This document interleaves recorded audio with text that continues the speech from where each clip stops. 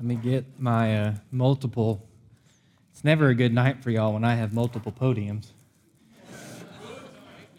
You do realize that the notes I'm working off of for all our church history stuff were from what we did at Central. We called it the Intensive, and it was a 6-hour Bible study. And I figure since y'all don't have choir tonight, we'll just finish it all out. I'm kidding. We won't do it tonight. Actually, in all seriousness with you, in light of still figuring out how much I've lost on my prior computer or not, and in realizing we aren't limited just by, I don't want to drag out church history for 5 years, but at the same time, we're not limited by a 6-hour window and how long you can hold your needed bathroom break in that 6 hours.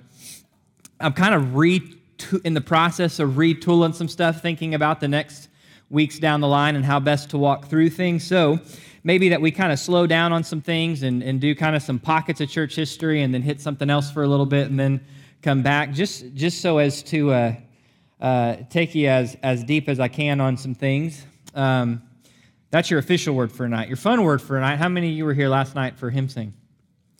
Great. Then I have something funny to tell you. So we got in the car and we were almost to, is it 685? That cuts up to Hutto. We were almost right there. And Jessie in the back seat last night gets real sad. She gets real sad and goes, I miss my friends. And we said, do you mean your friends at church? Yes. So all of you who were here last night, Jessie, at least last night, decided you're her friends. And she was very sad to leave you, but was very excited to go to H-E-B and get all sorts of yummy food and pouches to eat. So I'd love to tell you she still remembered that by the time she got home, but by the time we got home, it was on to, can we watch Blue's Clues and have a pouch? But it was sweet. I thought y'all would appreciate that. Okay, when we left off last time, 2 weeks ago, we were looking at, we've moved into the 2nd century, so the 100 ADs, and we've seen some of the early key theologians, pastors, Polycarp, Ignatius. We have Justin the Martyr. We've seen kind of the two big categories of things that would press the early church for the first several centuries. Persecution. When we looked at persecution, we kind of walked through really all of the persecutions up until you get to the time of Constantine, when, for the most part, at least in the Roman Empire, persecution will end on a widespread level. We also started walking through heresies, and we took a lot of time last time to kind of look at two of the big ones, and we're going to pick up with a couple small ones that are not necessarily, one I think you could safely say is heresy for doctrine. The other is not so much full heresy for doctrine as it is in what it called believers to practically and how that played out in church life. So we're going to look at those to then make a point about how the early church dealt with those, and then we're going to look at who are the major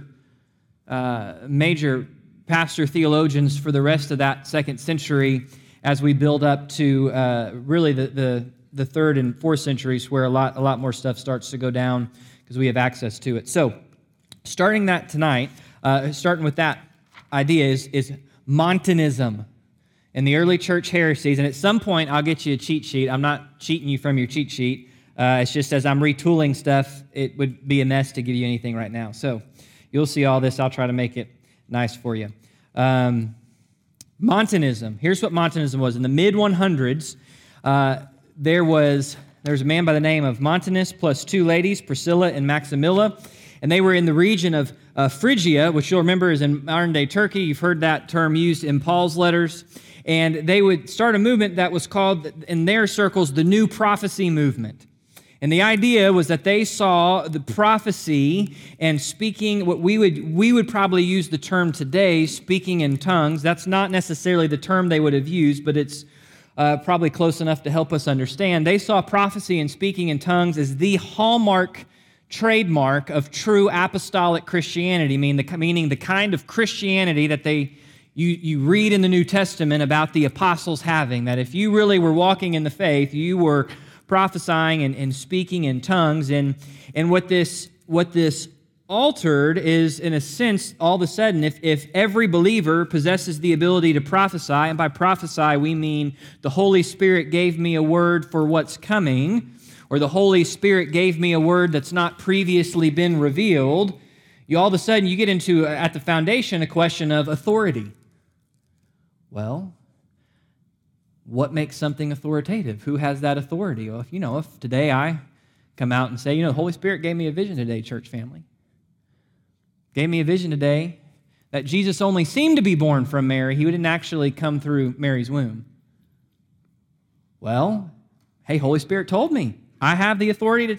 You see how messy that quickly becomes on down the line. In addition to that, their practice of tongues was not like what most of the early church understood, which would have been a literal language, a true communication, but instead the way they played it off was like, was very ecstatic and came across like a frenzied ecstasy in Babel, which in that day and time with many pagan religions, the pagan religions did the same thing.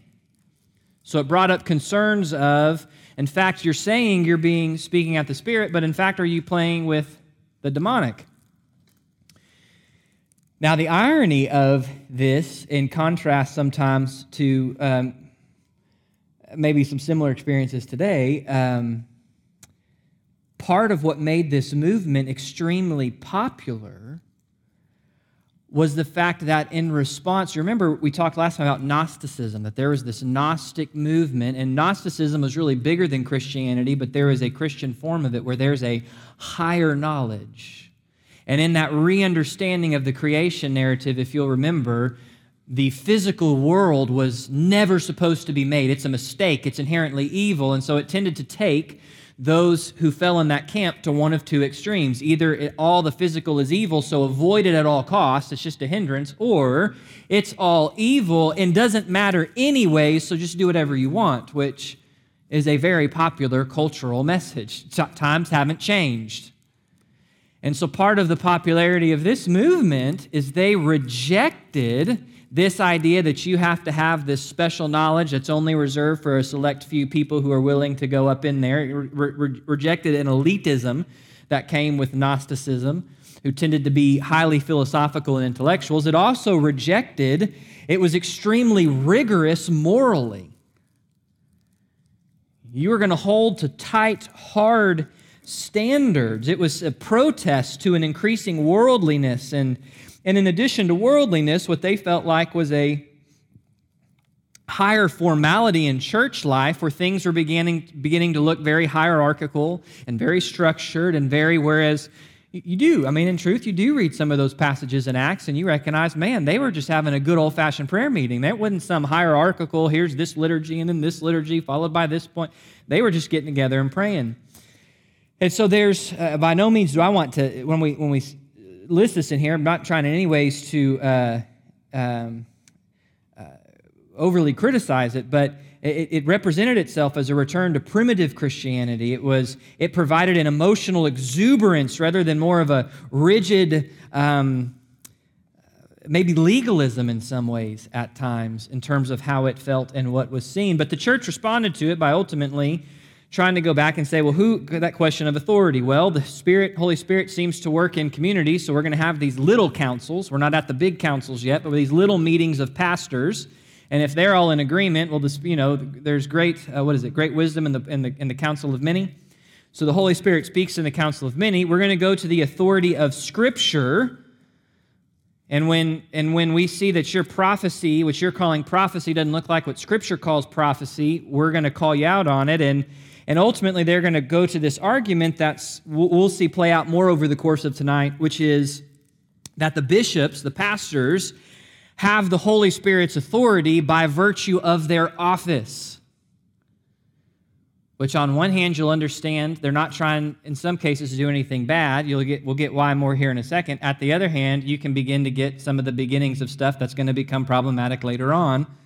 And we live in a day with so much church history, we've seen both the success and failure of people in the office of pastor. So, and even one of the men we looked at tonight is going to become a Montanist for a time because of how much he admired the more rigid morality that they came with in contrast to some of the carnality that that was there. So it's an interesting movement, and you'll understand how it's not so much that there was a major doctrinal difference, there was a difference in understanding how certain gifts of the Spirit might play and how certain aspects of discipline would come into a church, such that if you had a church with half Montanists and half not, you were going to have a lot of conflict.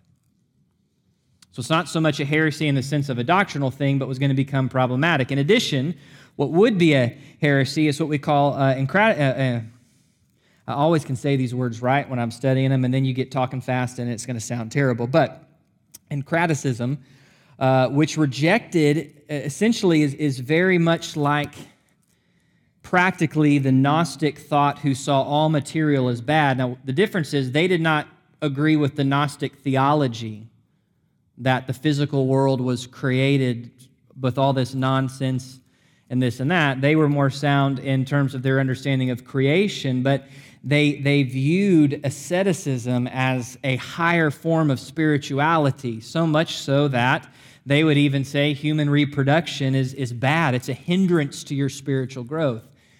Now you're going to say, well, that makes no sense. Yes, and this is a smaller heresy, so I don't have all sorts of info to tell you why, because one, Paul says anyone who tells you that marriage is sinful is not of God, tells Timothy that.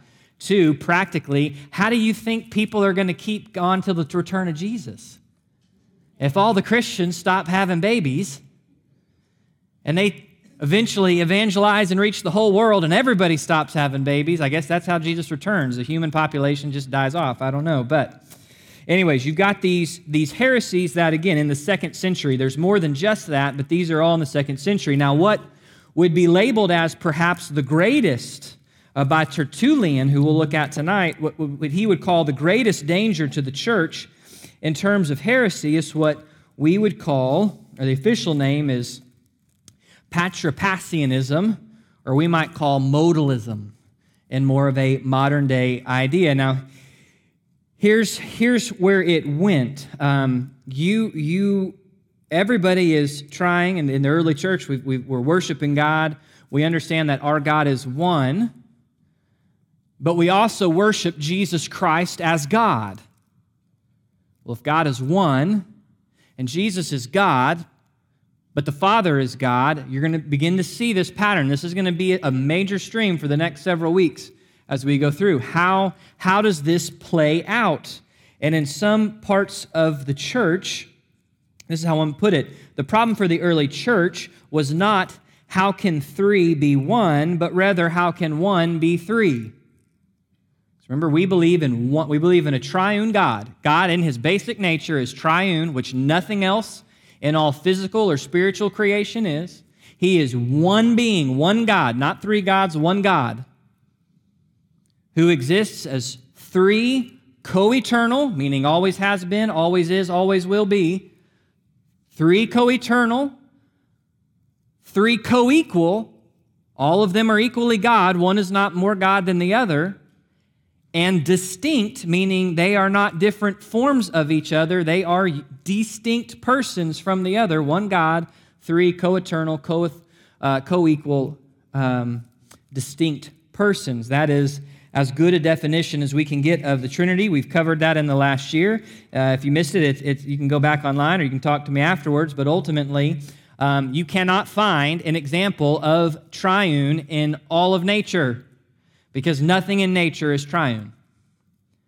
And in a sense, it helps us understand we are creature, God is creator, and only God is God. Not even the angels or demons, those who inhabit the spiritual realm, are God. The spiritual realm was created just as much as our realm. And so in response to this, you had some which would fall to what we would call dynamic monarchianism, which is an early idea of adoptionism, which is actually making a comeback in some Western Christian circles. And this is this idea, that Jesus is just a man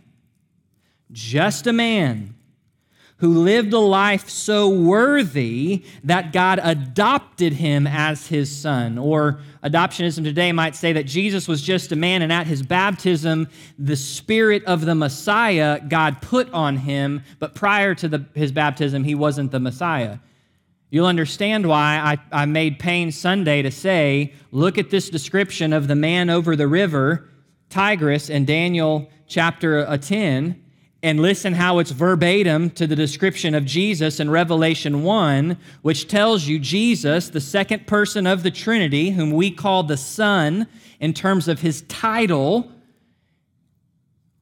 looks the same here as he looks here because Jesus has always been God, is always God, always will be God. And when Jesus, according to Philippians chapter 2, he did not cease being God. He was not a human who was born and became God. But according to Philippians chapter 2, he who has always been God, who's always been fully glorified with God. Remember Jesus' prayer the night before crucifixion, John 17. He prays, Father, restore to me the glory that was mine with you before the foundation of the world. He's always had full glory. He's always been God. Jesus, it says that he humbled himself.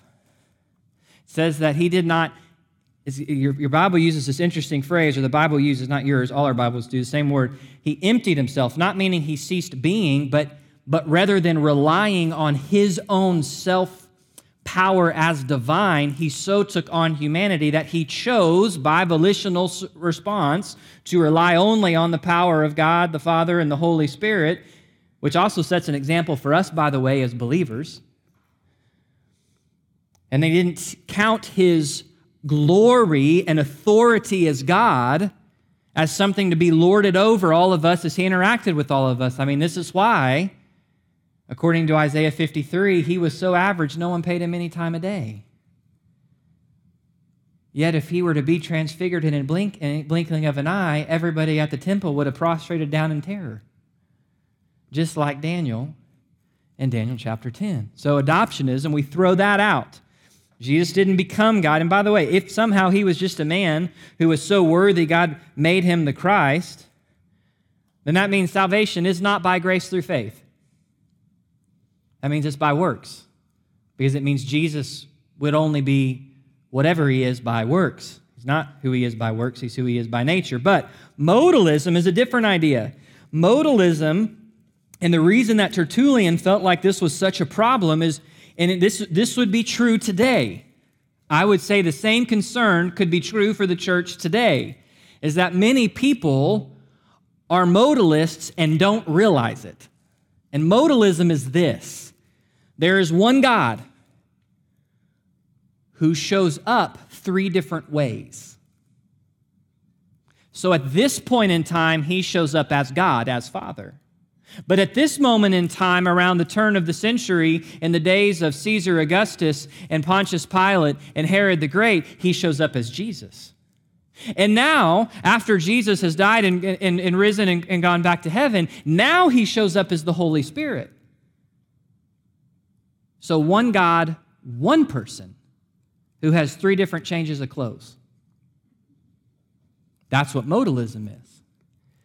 And it's easy. The reason it's so easy is because it's easy. It's hard. It's hard to try to fathom the Trinity. You know why? Because you can't fully fathom it. And Scripture doesn't even attempt to help us fully fathom it. It just presents the reality of what is. There's one God, one being in all of reality. Only one being is God. And he is three co-equal, co-eternal, distinct persons. And modalism is so common. I've shared this story before, but I'll do it again because I don't expect you to remember it.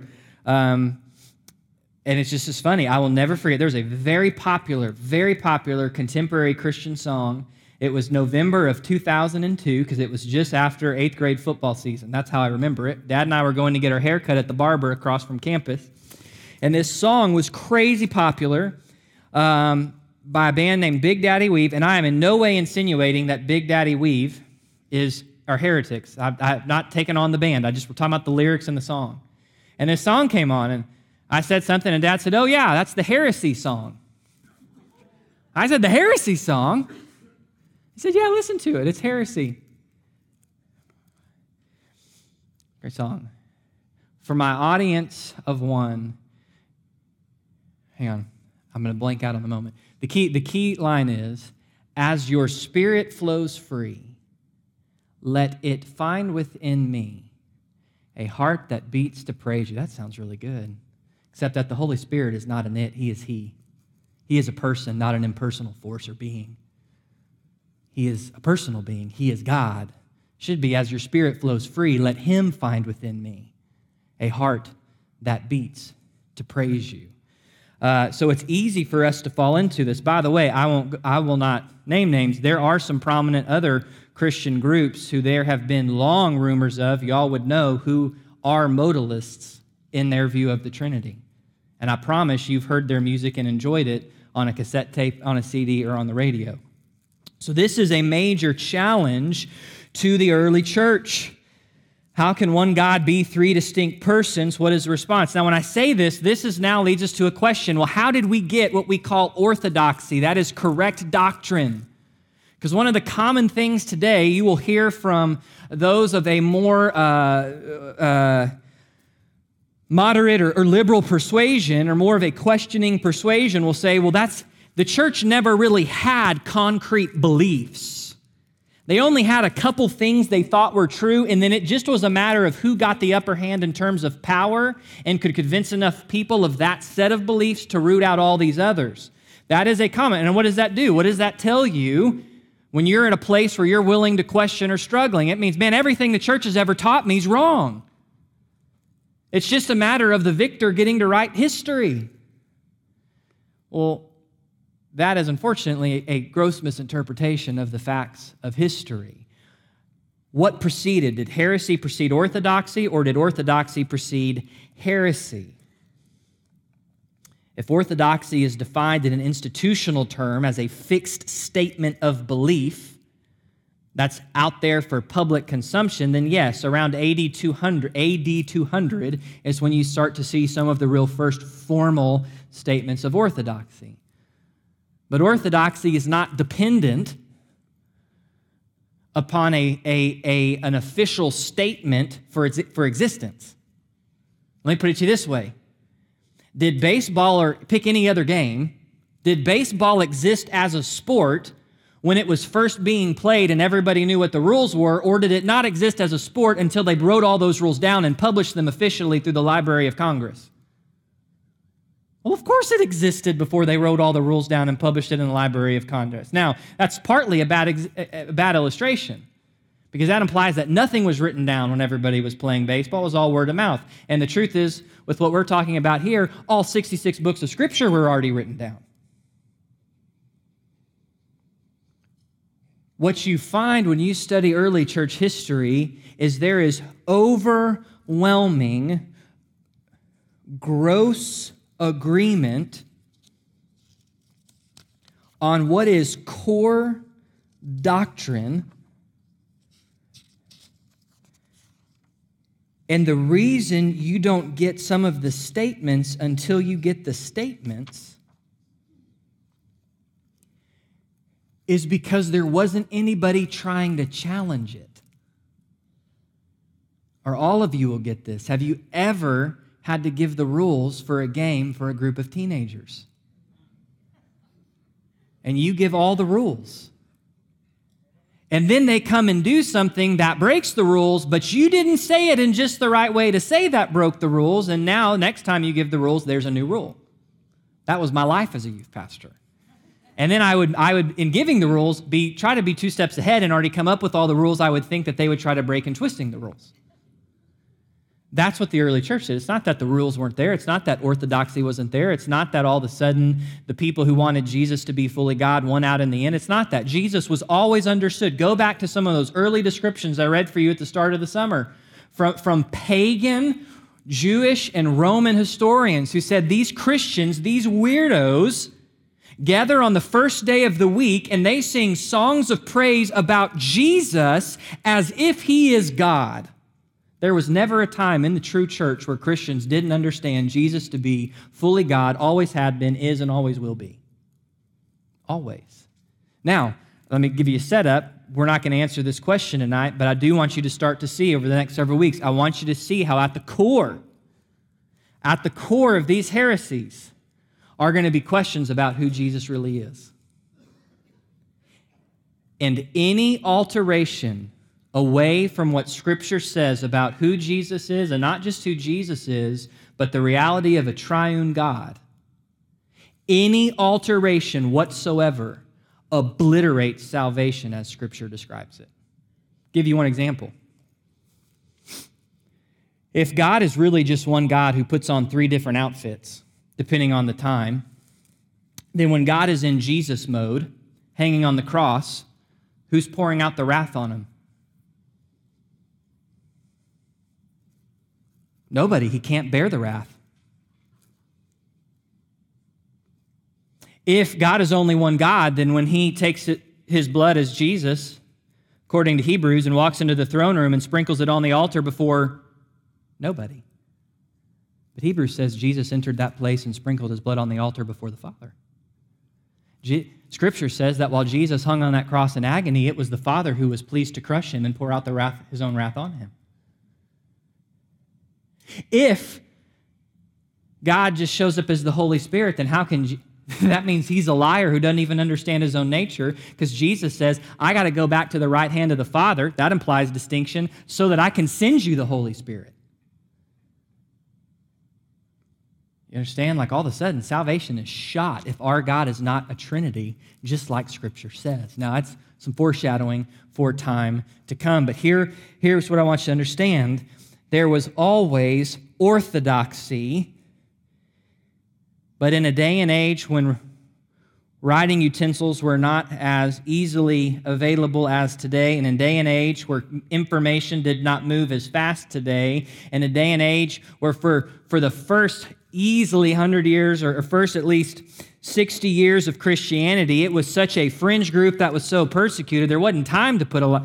The reason you don't see some of these formal statements is because you got to give time for people to try to bend the rules and say stuff that's false and be responded to.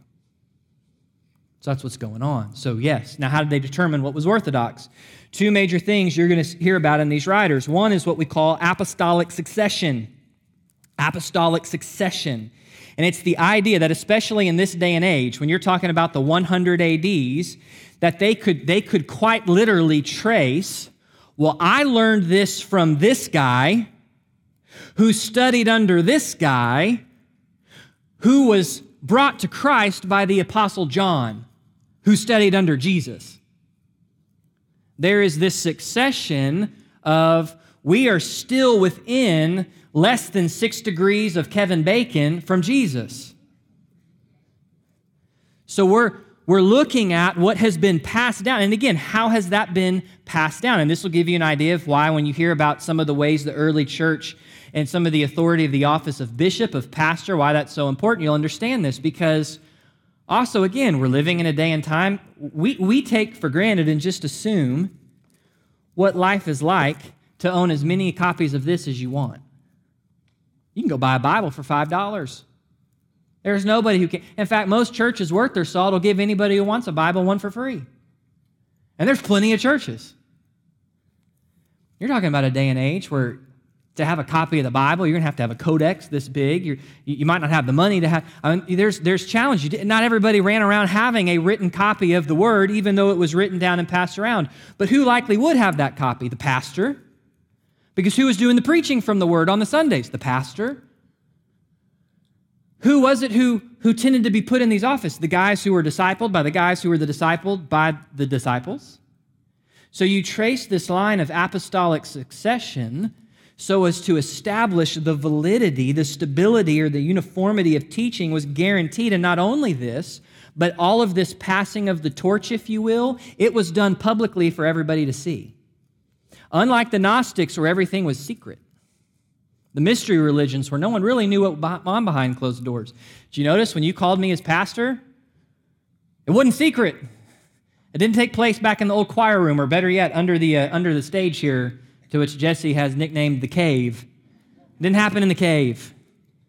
It happened on a Sunday morning. Everybody could see it happen. It was public. It was announced on Facebook. It's what's thrown the whole aspect of being a pastor and leaving a church in total confusion, because used to you'd go to in view of a call, find out if the church was going to call you, and then you'd go back and tell your church you were leaving. Now, because of social media, you got to tell your church, hey, I might be leaving, but I don't know yet, so pray for me next week. Or maybe don't pray for me. I don't know. It depends on how you feel about me.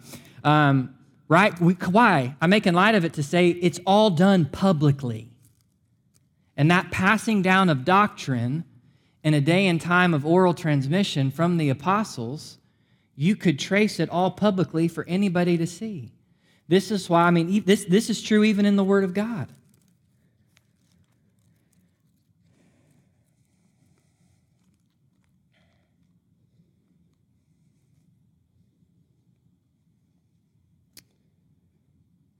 For we did not make known to you cleverly devised tales. No, that's not what I want. It's the problem when you don't remember the reference right on, so you should never feel bad as a church person if you forget a reference, because I forget them too. God doesn't give the pastor supernatural reference memory. Anyways, well, the whole point is this. When you go read through Paul and Peter, notice when they talk about, we didn't hand you something we heard, we handed you what we saw. Eyewitness. There's this emphasis on being an eyewitness, on having heard. This is the idea, the basic idea behind, hey, what you're teaching doesn't line up with what the apostles taught. This is true too. Paul tells this to Timothy. Don't you dare teach anything that you didn't hear me teach. Pass down the tradition you heard me teach. Pass down, you see that in his instructions in Timothy. And so some of these men, like Irenaeus, would argue if the apostles had any secrets to impart, they would have delivered them to the men they had enough confidence with to entrust the care of the churches to. But they didn't, because they didn't have more secret stuff to. They passed on what was true. Now, this idea is going to eventually, when you move into the next century, begin to transition from this line of succession to you're not just passing down the apostles' teaching, but you are the pastor is now the very successor of the apostle. And that's going to introduce some ideas that come to play out in the Roman Catholic Church. We're not there yet, but this is where that foundation is going to get laid, even though that is not the intent. In addition, they would have what they call the rule of faith.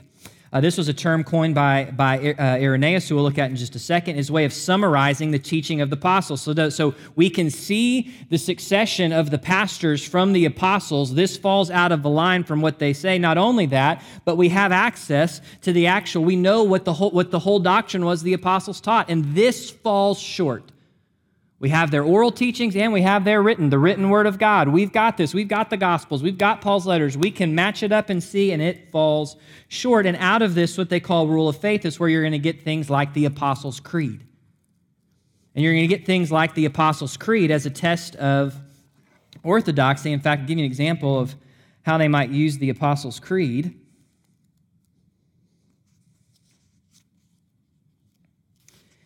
You'd come forward to be baptized. I've asked Jesus Christ to save me. I've acknowledged I'm born a sinner. I'm in active rebellion against God. Jesus is fully God, who became fully man, who lived the life I failed to live, who died the death I deserve, who rose from the grave. I've come forward publicly to acknowledge that in baptism. And so they might do something like this as you got in the baptismal waters. Do you believe in God the Father Almighty? Which you would say, yes. Do you believe in Christ Jesus, the Son of God, who was born of the Holy Spirit and Mary the Virgin, who was crucified under Pontius Pilate and died and rose again the third day, living from among the dead, who ascended into heaven and sat at the right of the Father and will come to judge the quick and the dead? Yes. Do you and on down the line through those articles of the Apostles' Creed? It was a baptism creed originally.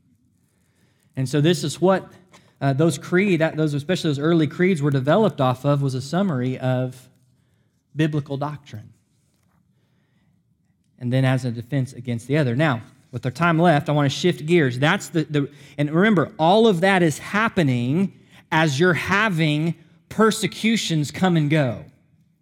Right? We can't put these in a vacuum like, okay, persecution mode and then heresy mode. No, all of this was happening. The early church was charged with the same mission we're charged with, to make disciples of all nations. The pastors were charged with the same responsibility we're charged with today as pastors, to shepherd the flock, to preach the word, to spend the ministry of prayer. The deacons were charged with the same ministry the deacons are charged with today, to see over the ministries of the church, and on down the line. And all these things are all true as the early church is also having to fight against various forms of heresy, just like today, as the church is coming in and out of persecution. It's all happening at once at times. So you can understand why, to our minds that like to go, oh, well, Well, why did Polycarp not write a full systematic theology textbook like Wayne Grudem? Well, maybe because there wasn't the time, space, or safety to do so. But then that's not totally true, because all these guys wrote early works that were fighting against the heresies by taking it back to Scripture and going, look where you fall short. They're just called letters, not systematic theology textbooks that are 500 pages long. So here we go. Who are some key people in this time as we close out the 2nd century? It would be Irenaeus. Irenaeus was born around 130 AD. He would be discipled and studied under Polycarp. If you remember right, had the famous martyrdom. He would grow up in, Irenaeus would know Polycarp from going up in Smyrna, and which you'll catch Smyrna as one of the churches in the letter to Revelation. Polycarp, if you remember right, was discipled by John the Apostle. So again, you see this idea of succession. So, think about that. I can tell you very confidently all sorts of stuff that my grandfather believes. You know why? Because I studied under my dad, who studied under my grandfather. Now, I can also take because I studied under my grandfather. But you catch the point? That's Irenaeus. Hey, I can tell you you're wrong because I studied under the guy who studied under John. You're wrong. And I also have the written word. He would grow up in Smyrna, but he would end up west into what we would call Gaul, into the place of Lyons in southern France, where he would become a presbyter. Now, at this time, you'd have this idea, maybe the simplest way to put it is presbyters seem to be the smaller pastors, and they would elect out of them a head pastor over the whole city. Likely what you have is the presbyters are leading the actual house churches, because you don't have mega buildings that can seat all these. They're having house churches, but who's going to be responsible for the church that's in, think of it like this. It'd be like all the local pastors of real churches in Pflugerville being presbyters, and then us electing one of us to be the bishop over Pflugerville, to give account for the whole region and all the house churches that exist. So he's a presbyter. And he's going to take he's going to take a letter to Rome, to the bishop of Rome. While he's there, some persecution is going to break out. The bishop in Lyons is killed, and when he goes back, he will be made a bishop. He has several key writings. He's a missionary and apologist, and ultimately his heart, as opposed to being someone who's real wrapped up like some of these other guys in philosophical speculations, his heart is driven by being a good pastor, by making sure he feeds the flock, protecting them from false truth, encouraging them. He's going to be a strong opponent of Gnosticism and a key defender of Orthodox doctrine. And as he defends doctrine, he's going to do so without putting in a bunch of his own speculation into the place. He's going to be the first theologian, probably because he is going to have access much easier to all written copies. He's going to be the first theologian to argue from Scripture as a whole, meaning he's going to start quoting both Old and New Testament, and which is going to help everybody see the broad whole story of Scripture in both plot and doctrine. He's going to stress the unity of God as Creator and the unity of Jesus Christ. Jesus is the ultimate pillar of the human experience. It brings God's plan of salvation. And he's going to be a key transitional figure from the days of the apostles to the days of what we call the Old Catholic Church. And I don't mean that in a Roman Catholic sense. Just the old universal church is what that would mean. He is going to be the idea, as we already mentioned, he's going to stress the idea of apostolic succession. In addition, he's going to put, let me make sure I say this right. Yeah, he's going to put a lot of emphasis on the importance of the Church of Rome.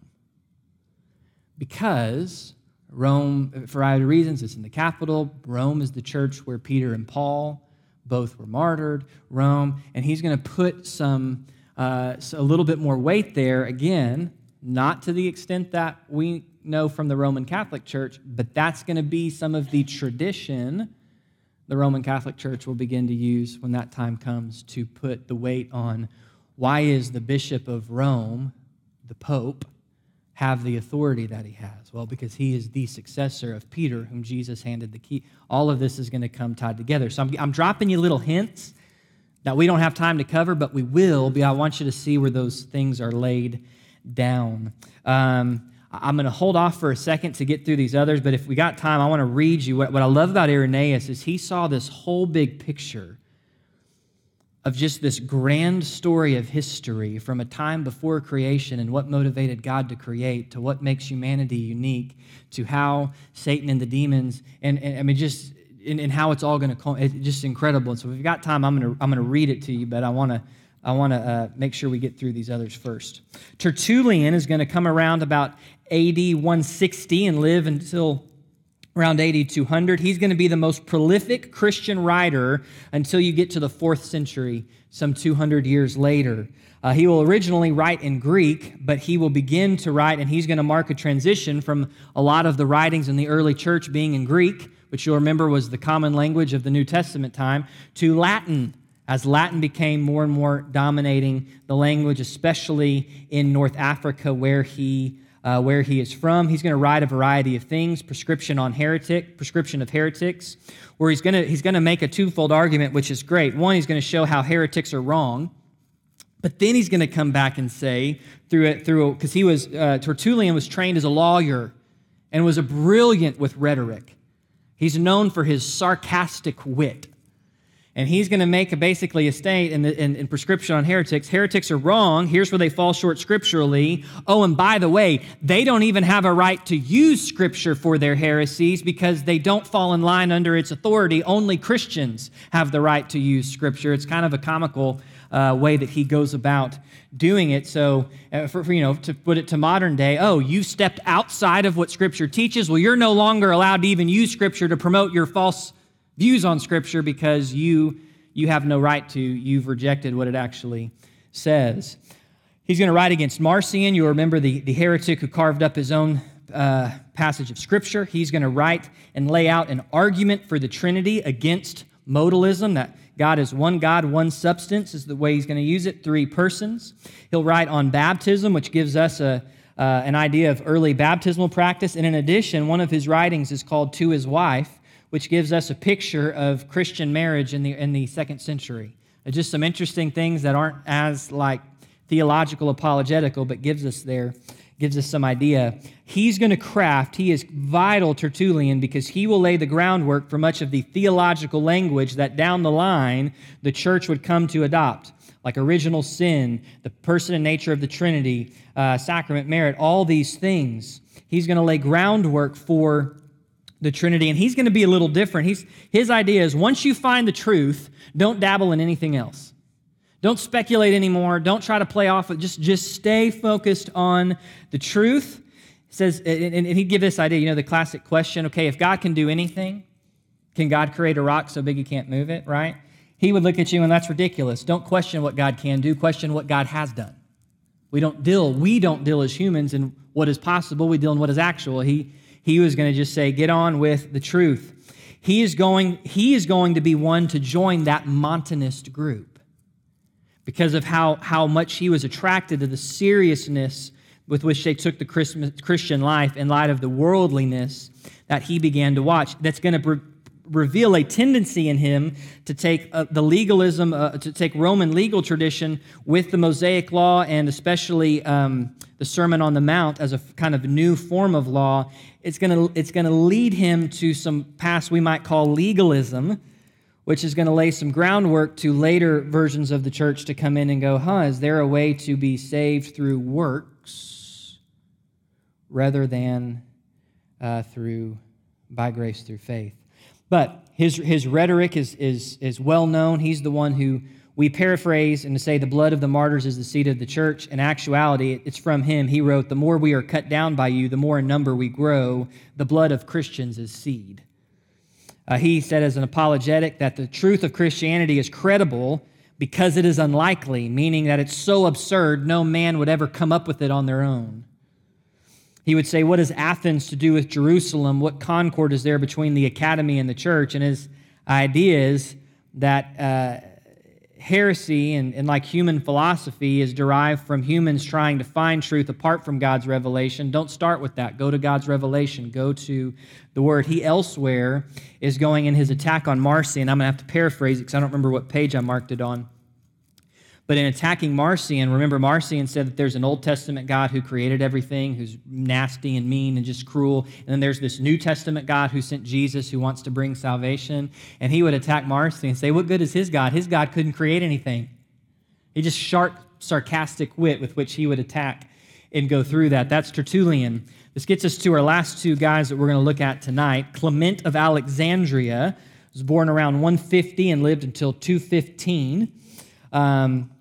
Well known for writing an apology. He is going to be a little different than Tertullian and even than Irenaeus in that in living in Alexandria, if I remind you, Alexandria on the north coast of Africa is going to be the epicenter of Hellenism, that Greek thought. It's going to be the largest home for Jews in that day and time. This is going to be the place, the Greek copy of the Old Testament, the Septuagint, is commissioned and written back in the BCs. All of this is Alexandria, and Alexandria is going to really represent in the Roman Empire the foremost intellectual hub, many educated, cultured. So to be there and to be in that place and really thrive, you're going to be somebody like Clement, a seeker. He was always studying philosophy, striving to answer life's questions, and eventually he comes in contact with a Christian teacher named Pantaenus, and who's going to explain the Christian truth, but do it so in a philosophical manner. And this is going to lead Clement to give his life to Christ. And really the big key with what Clement is going to start to do is Clement looks at it this way. If the Jews understood God's truth because God gave it and revealed it to them in the covenant, then the Greeks, and really the Gentiles, they understood it by groping after philosophy. That's one of my former college students. I'll call him back later. He would be quite embarrassed if I answered right now. That the Greeks had, because here's the idea. If you study, we talked about Plato last time. Plato was big on this dualistic idea that this physical world is but a copy of some greater, higher form, and that you've got to escape from this. Well, is it true that this physical world is broken and filled with evil? Yeah, that's true. Is it true that there's a spiritual plane where when you and I die and we get to go there, there's no more evil? Yeah, it's true. But is that the whole truth? No. Is the conclusion from that therefore the whole physical world is evil and of no value? No. Aristotle, some will say, if you really get into Aristotle's philosophy, some will say Aristotle probably came closer than any other known lost person to the biblical truth of the gospel. But because he didn't really have access to the gospel, he never crossed that line for whatever reason. All I'll say is Clement's idea is all truth is God's truth, no matter who says it. So, if this guy who's a pagan says something which is true because it lines up with Scripture, then we have every right to plunder it and use it for the sake of showing how God is God. It's kind of and these same two extremes still go on today, by the way. From ideas on biblical counseling or not, from ideas too. And the concept is this, does the Bible tell you 2 + 2 is 4? No. There's no flashcard in any verse in the Bible that teaches you 2 + 2 = 4. Does 2 + 2 equal 4? Yes. Why? Because God made it that way. But wait, it's not in the Bible, so it can't be true. No, it is true, because not every truth, you see where we're... So Clement's going to be more on this vein of, to quote the phrase from Exodus, how can we plunder from the Egyptians and use the philosophical framework and use some of these things that come, and part of it's going to be a drive as well, because so many of these academic, educated elite go, man, you're just a bunch of superstitious, nonsensical Christians. Again, not much has changed. And he's going to go, well, if we can use their own philosophy and what's true of that philosophy to find some common ground and turn it against them for the sake of truth, that's going to be kind of the vein he's in, different than Tertullian. What this is going to lead him to do is, because of how heavily influenced everybody at that time philosophically was by Plato and this idea, this kind of dualistic separation, whether it was as crazy as the Gnostics or whether it was in a simple way like this, he's going to go, hey, when you read your Bible, there may or may not be a literal meaning, but there is for sure an allegorical meaning. So there may be that basic truth that you read that tells you Moses and the Egyptians walked through dry land as the sea parted. But there's a deeper truth. And I don't know, I'm making something up, but there's a deeper truth that any problem you face, God will part the waters of that problem and take you. Right? This we call the allegorical interpretation of Scripture, where every passage of Scripture somehow has this deeper allegorical interpretation. And that's what I remember going through the first time I ever heard about Clement and then his successor Origen. That's the thing I remember the most from it, because honestly, when you really hear it described from someone more eloquent than myself, you go, well, that doesn't sound that nutty. Because it doesn't sound that far from what a lot of us do with the Bible. But it does get pretty nutty. That's why we have to learn how to study the Bible in the way that the Bible teaches us to study the Scripture. And so that's not meant to be a criticism of Clement, but you see this develop. By the way, he is going to be the oldest known author of a Christian hymn, Shepherd of Tender Youth. Where's Reclus? There is no choir, and he has ducked out. And it's not even 7. My goodness. Gonna see if you know that one. Yes, no, I know. I'm just giving him a hard time. So, last one, Origen. Origen is gonna be a disciple of Clement. 185. He's gonna live 185 to 254. He's gonna be the most prolific Christian writer before you get to Augustine. He's going to write more than anything before Augustine. He's going to pioneer a very scholarly study and interpretation of Scripture. He's going to write the Hexapla, which is a line-by-line, get this, a line-by-line comparison of the Hebrew Old Testament, a Greek transliteration of the Hebrew Old Testament, Greek translations by Aquila, Symmachus, as well as the Septuagint and the Theodotian, all 6 of those line by line for you to go through and contrast, because surely all of you can read all of those different ones line by line. He's going to write several. He's going to write against Celsus, which is the longest and greatest of the Greek apologies, the cases in defense for Christianity. It's going to, with the effect it's going to have, is it's going to raise the bar on the kind of apologetical defense that the church gives. And he's going to write De Principiis, where he's going to take a lot of his understanding from Clement and develop a hermeneutical principle. So this is how you study Scripture. First, you find the bodily sense, that literal historical meaning. Then you find the psychic or soul sense, what's the moral teaching.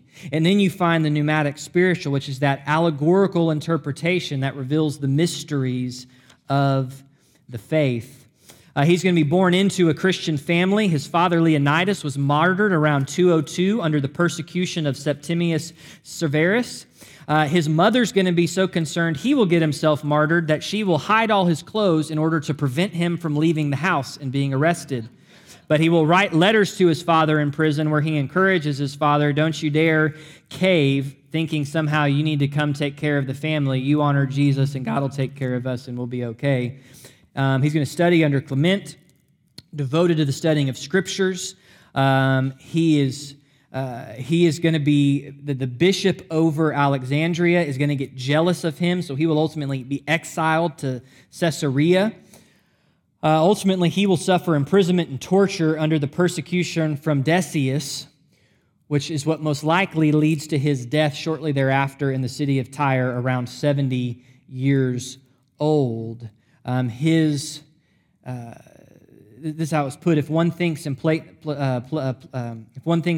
terms of Plato that there is a true spiritual world in which this material world is an imperfect imitation, then his idea of an allegorical interpretation of Scripture means that one looks at the material text to find a spiritual truth that's deeper or beyond what is just there for face value. And certainly when we come to Scripture, there are things that you've got to do more digging than just face value to understand.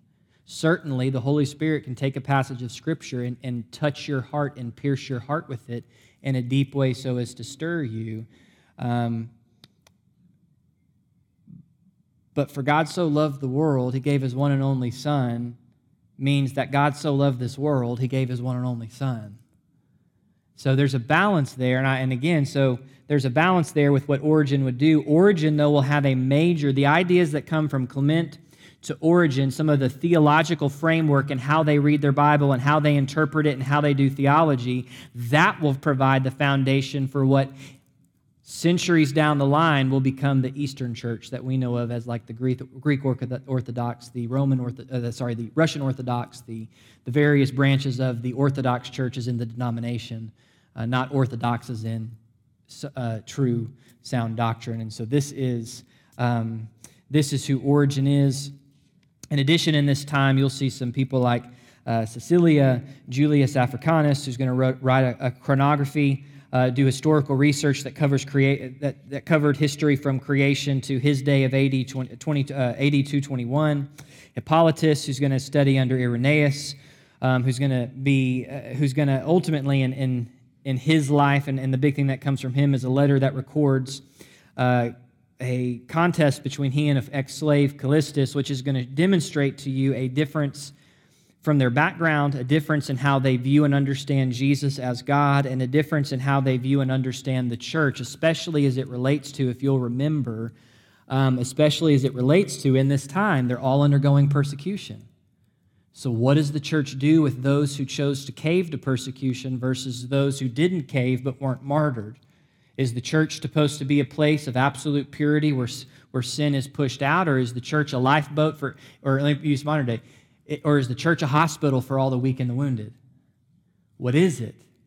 And then we remember that from last time we got into that, or maybe that was 2 times ago, a little bit of that conversation. That's going to be a big part of Hippolytus' life and where that comes in. Of course, in this same time frame is when if you remember the story of Perpetua and Felicitas, the women who stood up and who were martyred, even though one was pregnant, one had just given birth, and all of these things. The one whose hair came unkept as she was being trampled by wild cows, and she said, "Please stop and let me put my hair back up, because hair down means mourning, and this is a joyful day because I go home to be with the Lord." They're going to be in that same time. And so there's one more we'll pick up with next week who's important for us to understand as we move into the 3rd century and as we begin to progress towards more of the things that potentially some of you will be familiar with, like Arianism and the challenge against the nature of Jesus, as well as the Council of Nicaea and those things. But again, here's a couple just practical points for you. One, it's vital we understand who our God is and who He's not. The distinction between the Holy Spirit being it or He is massive. And in our day and age, there's some who we mess it up because we're ignorant and not well studied or not well taught, because not all our churches do a good job of that. Or there's also, in our effort to be so charitable and, you know what, that person didn't mean it, it's okay, artistic license, we're just not as strict with what our words mean anymore. And that's across the board, not even on theological stuff. You can say a word that meant one thing in your day means a totally different thing today, and it meant something different between today and your day than in my day, and it's all the same word. Our words have lost a lot of their strict meaning, which makes it challenging, and some of that's our fault. So it's vital. Sometimes little distinctions matter for your salvation and mine. It's vital we understand and see that, and we'll unpack that more in the weeks to come as we work through this. In addition, here's what I was impressed just again going through this as I study some of these theologians. I try to give you, as best I can, things where they were really good and high points and things where it was like, that's a little off and wacky. To tell you this, we follow Jesus, not pastors and theologians. No pastor and theologian is perfect. No pastor and theologian is without blind spots or weaknesses. At the same time, just because a pastor or theologian has a blind spot or weakness does not undermine everything they say which is true and lines up to Scripture. Just because they have a personality you don't like, and frankly, the Lord may not like when they see Him face to face, also doesn't mean that truth is wrong. It means they need to probably digest that truth a little more and improve their character.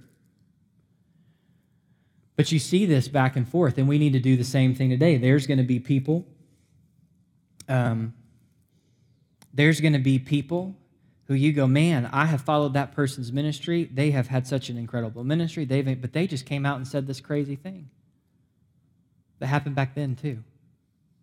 And it means value what was good and God used of their ministry, and also don't agree with them on that crazy thing they just stepped out of alignment with the Lord on. No different than Paul. Paul had a respect for Peter, and when Peter went back to a form of racism, Paul called him out and didn't go, well, I mean, it's Peter, it's okay. No, what are you doing in there? So we've got to understand, and maybe that's more on me and some of that, because there's so many. I watch a lot today where you go, wow, that person has been so solid, and now they're out here espousing this. What does that mean? And if you're someone who thinks deeply, that can really rock you at times. And like all things, it's a challenge to go back and say, one, we take everything back to Scripture. You shouldn't just accept something because I say it. I mean, I appreciate your trust, and I want to be honored of that trust and only give you what the Lord says, but I'm not above misspeaking something, both accidental or intentional. Paul praised the Bereans. They didn't go, oh, you're Paul? Great, we'll take it. They said, that's great, Paul. We appreciate that. Let us take it and look at the Scriptures. And he said, way to go. And they were like, oh, Paul, you're right. It is all here just like you said. So we need to always take back to the Scriptures, and we also need to understand that it's possible for someone to walk really well with God, have a great impact on the kingdom, preach a lot of great sermons, write a lot of great books, and then do something really dumb and nutty and veer off in a direction. That's the story of some of these guys. Story of some of the guys we'll see in days to come. And what do we do with that? We grieve when people walk off. We don't mock them. We don't applaud them. We grieve when they walk off. We pray for their return, but we stay solid, rock solid on truth, and we don't let it shake us, because the preaching of men does not determine the preaching of whatever person you've heard preaching, whatever book you've read, whatever devotional, whether it came from a man or a woman, the preaching of people, the writing of people, the musings of people does not determine whether Jesus is who he says he is and his word is correct. So we praise the Lord that God has very publicly kept sound Orthodox doctrine in view, that we can respond to those criticisms of modern-day scholars who say, no, that was just stuff they came up with. No, it wasn't. It's all there. The documentation's there publicly. Praise the Lord for that. And we praise the Lord that he's given us his written word, and we live in a day and time where we can cling to it and do that. So I've gone a smidge over. I apologize, but trying to navigate through all of this, I want to give you enough that it's valuable and not just another name or date on a piece of paper, but also try to keep us moving and not just, you didn't sign up to take a seminar on Irenaeus for 3 hours a week for 15 weeks, like you would in seminary or something like that. So anyways, appreciate you being here, church family. Grateful for you, love you. Praise the Lord for what he's doing in our midst. Sunday will be crazy because it's Daniel 11. And if I can swing it, you're going to have a handout so I don't lose you Sunday because of how crazy Sunday is to walk through, because it is extremely precise prophecy about some very specific historical events that then will flip to what one day we will look back and say is extremely precise prophecy on events that have yet to occur. And so to make sure I don't lose you, my aim is to have some kind of handout or something for you that you'll be able to access afterward or something. But I'm excited. We've got a few more weeks in Daniel, and then we will jump to the next spot that we're going after that. So let me pray. Jesus, thank you so much for who you are. Thank you for your faithfulness to preserve your church. Jesus, thank you for the fact that when we pray, Jesus, when we pray in your name, we're not praying in the name of a dude who somehow got good enough in God's eyes. But Jesus, when we pray in your name, we pray to you who has white hair like the Ancient of Days, whose eyes burn with the flame of fire, whose arms and legs are like burnished, polished bronze, stressing your almighty power. You who are clothed in linen, who stand as our great high priest and mediator, who's adorned with a golden sash because you are the king and sovereign ruler of this universe, whose victory that you achieved was not a victory for your reign, but a victory for our redemption. Because as it is all about you and it is all for you, you are somehow so good and loving that you humbled yourself in every way to come to live the life we failed to live in this horrible earth, that all the philosophers of old didn't hesitate to condemn as evil and wicked and try to plot an escape route. You chose not to escape it, but to come for the purpose of dying a horrific death where you would bear the full and entirety of the wrath of the triune God that we rightfully deserve. Because for whatever reason, you really do love us. And if we understand that, it should elevate our hearts. It should breathe life into us, while at the same time making us realize it's not about us at all. Oh, what a joy it's all about you. God, may we be people marked by great fear of you, because we are people constrained by the goodness and greatness and the reality of your great love toward us. You're worthy, Lord. You are worthy. And may you find us as a church, as the individuals who make up this church, as the members of this body. May you find each and every one of us prostrate at your feet, standing right where you stand. God, at your feet, not 5 feet over to the other side. It's not about us, it's about you. Lord, you do your work of revival in our hearts. May you find us humble. And then, Jesus, as we humbly respond to you, would you please bring at least one more great awakening in this world of ours? It's in your name we pray, Jesus. Amen.